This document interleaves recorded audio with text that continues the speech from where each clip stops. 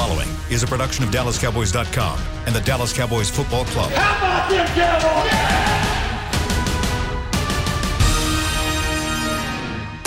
This is Talkin' Cowboys. Streaming live from the Dallas Cowboys World Headquarters at the Star in Frisco. First down, handoff, Elliott plowing to the goal line. Buried, sacked by Lawrence. Prescott keeps it, and he bangs it in for the touchdown. And welcome to Talking Cowboys, and I'm Heckman Harrison, and this is another edition of our one-on-one series. And guys, I have someone today that is very heavy duty. All right, her resume reads like a good book. She has an undergraduate degree in biology, master's degrees in finance and analytics. She is a former investment banker. Come on, I got to get this right. Investment banker, right? Financial strategist for Disney, a former ESPN analyst, currently predictive analytics expert at NFL Network, co-host of Fantasy Live, Fantasy Now. She is always the smartest person in the room, and let me tell you, she is a connoisseur of fantasy league owner tears. No one other than Miss Cynthia Frelund. Miss Cynthia, how are you? You're hired. I'll tell my agent you are now hired. We're going to switch it out because that was an amazing intro. Thank you very much. That's so kind. I really appreciate that. Thank you.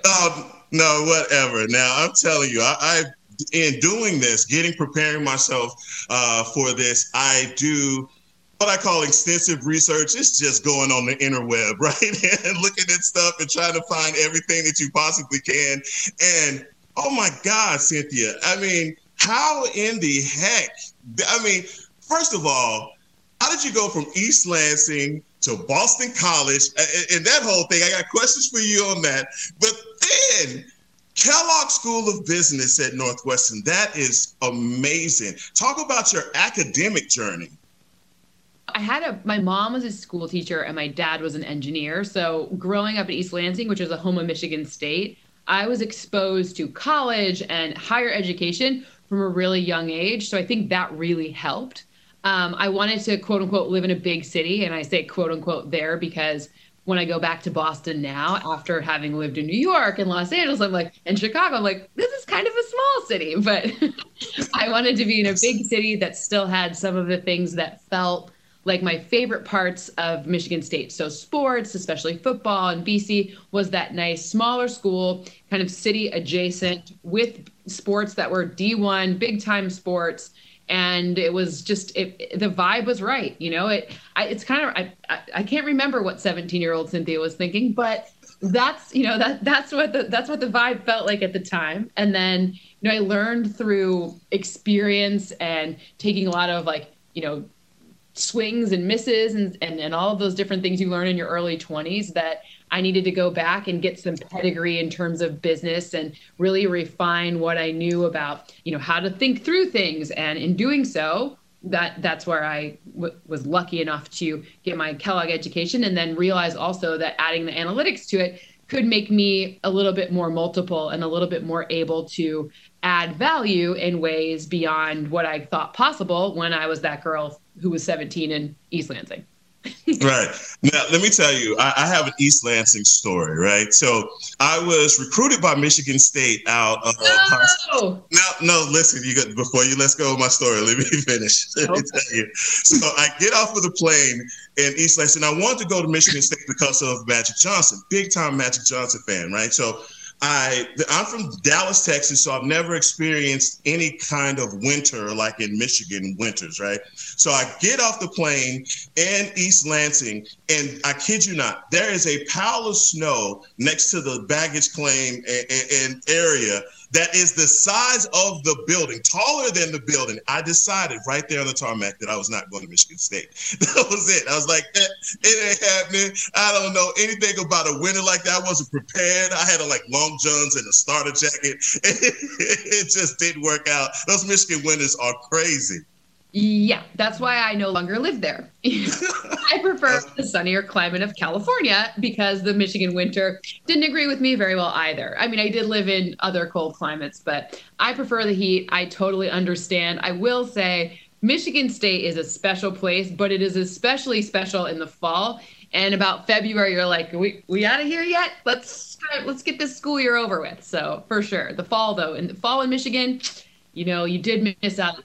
Look, I did. I'm sure. And let me say this to you before we go any further. How are you doing during all of this pandemic? How are you holding up? The funny part, I read a really good Wall Street Journal article that was about like how our minds work and the wiring of our brain to experience negative and positive emotions. And I feel more connected to other people after having read it. It's a really good article. I recommend everyone reading it. But ultimately, what I'm realizing is that these are all, even if you don't love the experience of being home, or you're feeling a little less connected than normal, these are really good things. We're going to look back in hopefully not that long of a time when we're back working with each other, and we're going to really not take for granted any of the things. I live in Los Angeles. My commute stinks, but now I feel like maybe I could make better use of my commute. Maybe I could listen to a different book or meditate or find something else to make the time feel, not feel wasted or disconnected, because it's been hard to be so. I miss my family and I miss my friends and I miss working. All of those things. But I'm really starting to see how we have an opportunity to make this experience very positive, even though there's a lot of negative that's been baked in.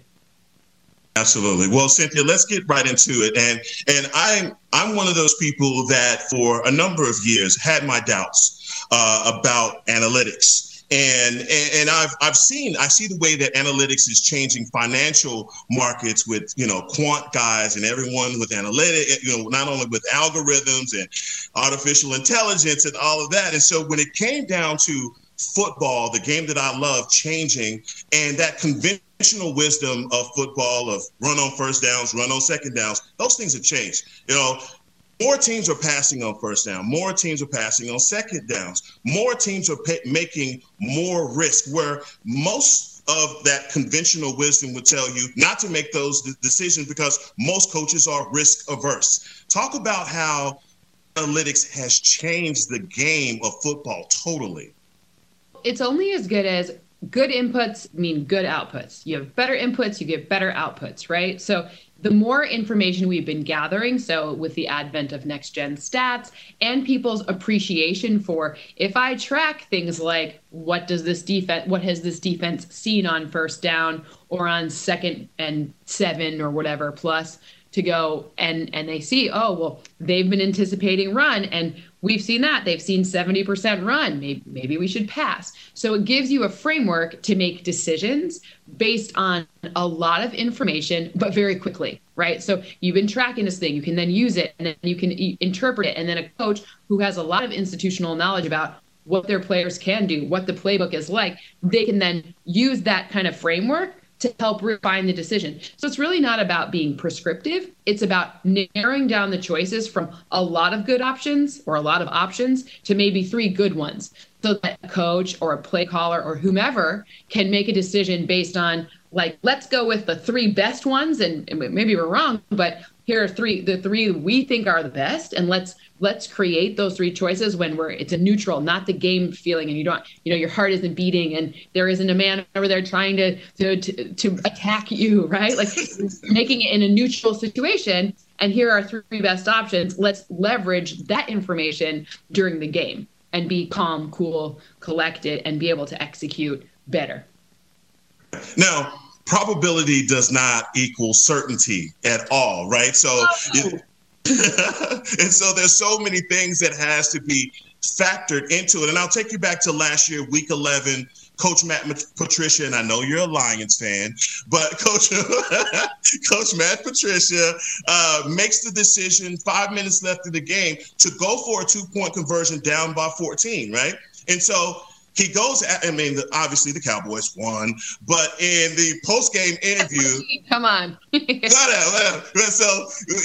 the post-game interview, everyone's asking him, like, what is the model? Why did you do that? And he talked about how analytics form his decision making. Like, how is it that coaches are, like you said, making these decisions on the fly based off of, all of those things that you thought were just schemes and studying tendencies and things like that. But guys like you in analytics are measuring the distance between, offensive guards' butt to their ankle and stuff like that to see if a play is going to be successful. What does all of that mean, and how does that equate into football success? It's just like, like I said, I'm going to go back to better input, better output. If a coach is looking for an edge in the game, they can look at things like you can go for how many more downs do you probably have left given the score, the time on the clock, and the team you're facing, right? If it's a run-heavy team versus a pass-heavy, but at the end of the game, if you're up by 14. So down, distance situation, right? And you can say, what Matt Patricia was saying was that they created a model prior to the game, so not in the middle of the game, but prior to the game, that they said, well, the Cowboys, they run the ball a lot, especially if they're up by 14, right? And if they're going to keep running the ball, we have to take every opportunity that we have to earn some points, because we're not going to get this many more possessions. Plus, if you go for two on the first drive, so Matt Patricia thought they had 2 drives left, right? So this first drive, they score a touchdown. Might as well go for 2 on there, because if you don't get it, then you can go for 2 on the second one. You're not really losing anything. Whereas if you go for 2 on the first one and then you have the second one, then you could win the game. So right. Ultimately, that was I'm not in his head, and I didn't ask him specifically about that, but I would guess that's what he was. That's where his model was favoring. The Eagles have a different model. The Ravens do. The Cowboys do. Everyone has a different thing that they're looking at. So the smarter teams, the thing that they're looking at, the teams that works out, either they're lucky and they pick the right things to look at or whatever, or maybe that probability goes on their side more often, right? Or what I would think is the way that they study and the trends that they study are the ones they're hitting the higher probability ones as opposed to being more lucky. That would be right. Guess. Okay. Now, and knowing that you do a lot of, well, I say a lot, but you do consulting work for NFL teams that are looking to have more extensive analytics, and thinking about Coach Mike McCarthy. Coach Mike McCarthy was one of those conservative coaches that at first denied the effect of analytics, right? And so that, Fight Club. Never talk about Fight Club.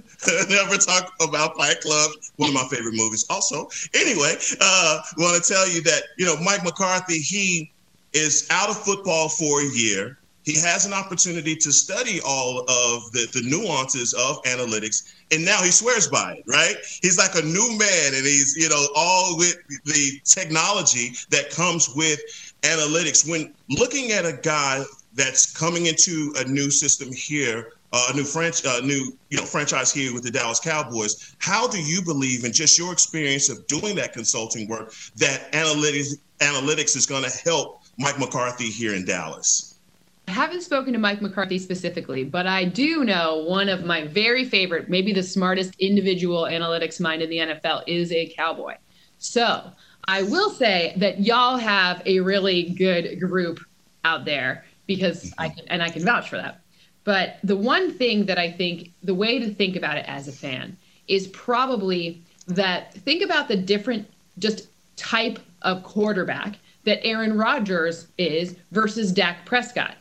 Think about the type of running back that Ezekiel Elliott versus which running back you want to talk about, the Packers? Because yeah, right. When McCarthy was there, not because Aaron Jones, Jamal Williams are good, but I'm saying with Aaron Rodgers, with Mike McCarthy, that they weren't known for the best run game ever, right? Mm-hmm. So you have to look at the assets that you have, and then you have to deploy those assets to get the biggest return on investment.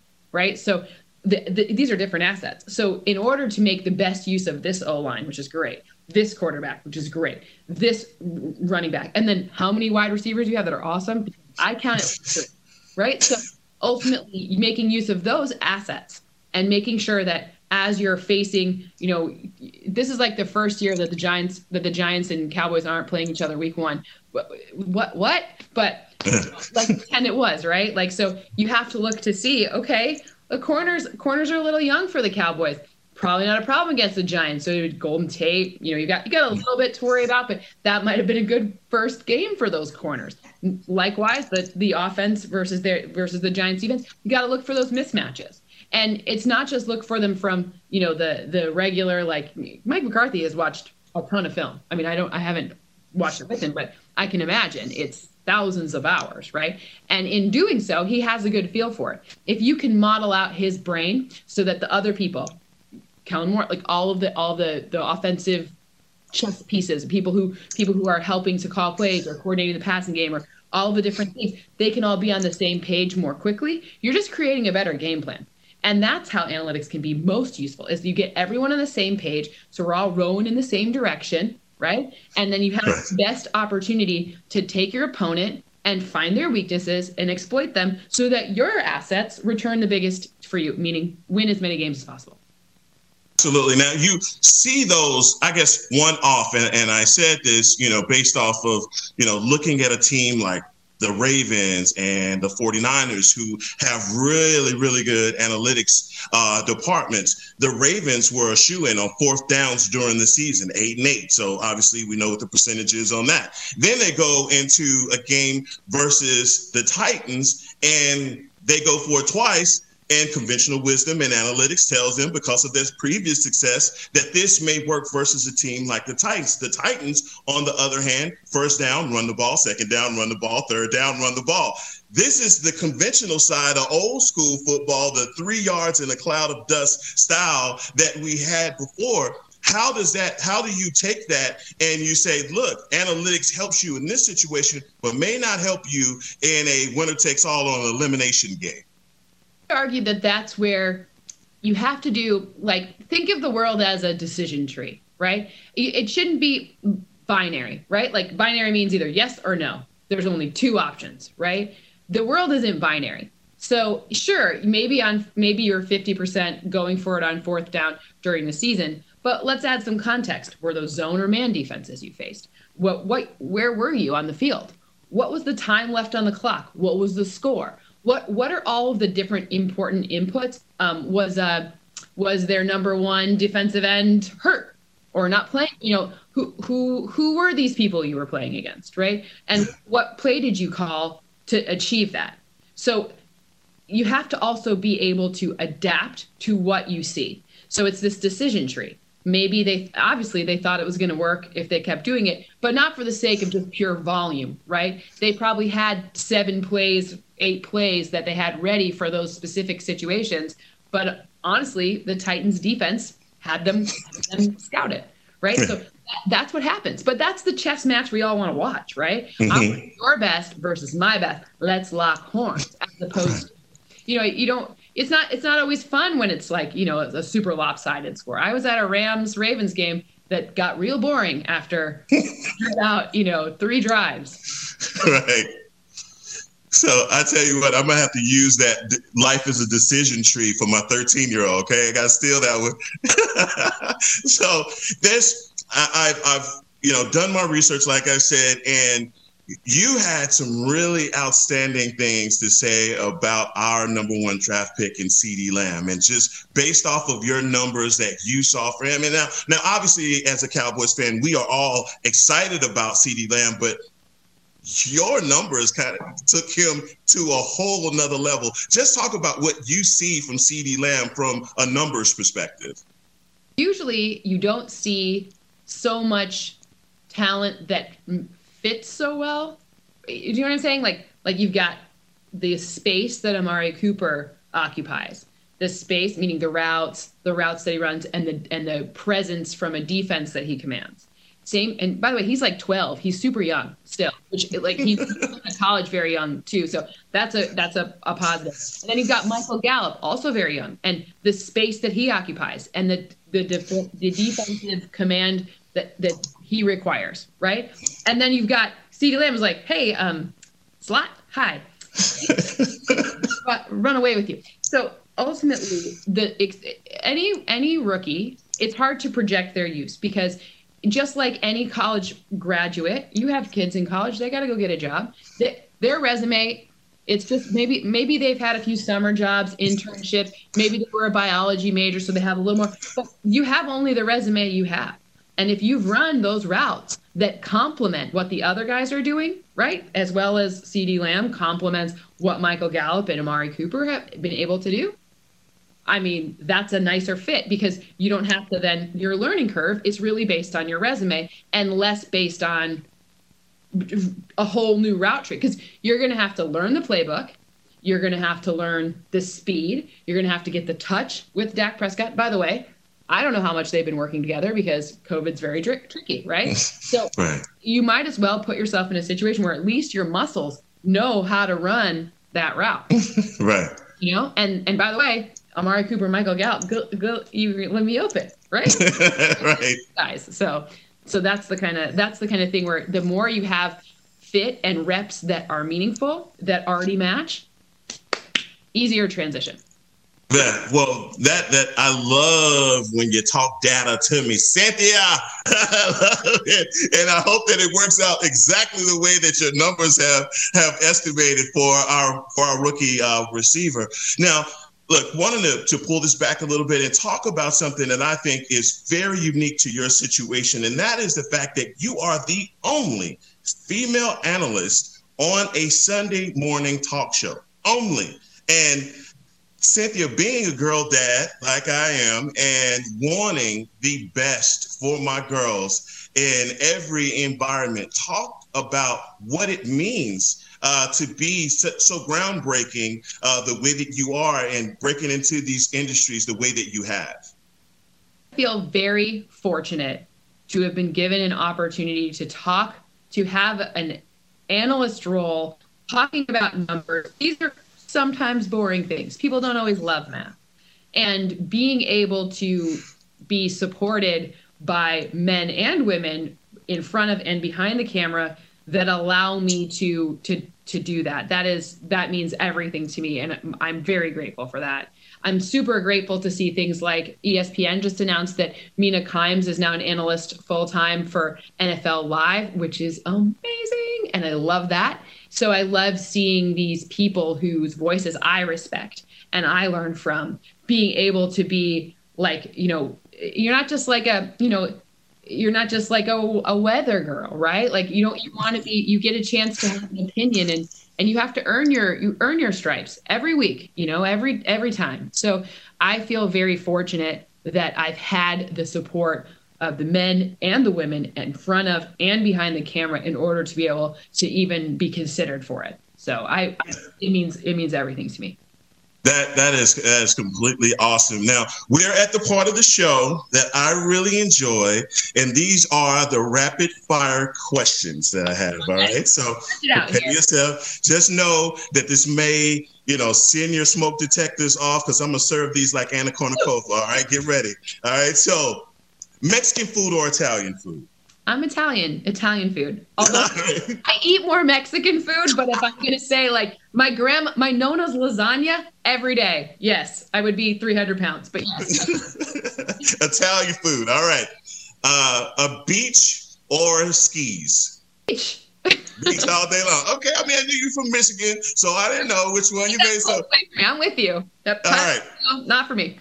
Now, I know that you are a fitness nut, right? So I've heard this. So right, wrong, or indifferent. And I mean, is it true that you've ran a marathon in every state? States. I'm trying to go to every state. I'm at 23. I'm at my Jordan. I just did my Jordan. But they're all this year, so I'm not going to be able to get – they're not running any marathons this year, so or the ones that I would be able to do. So maybe next year I'll have to do a few.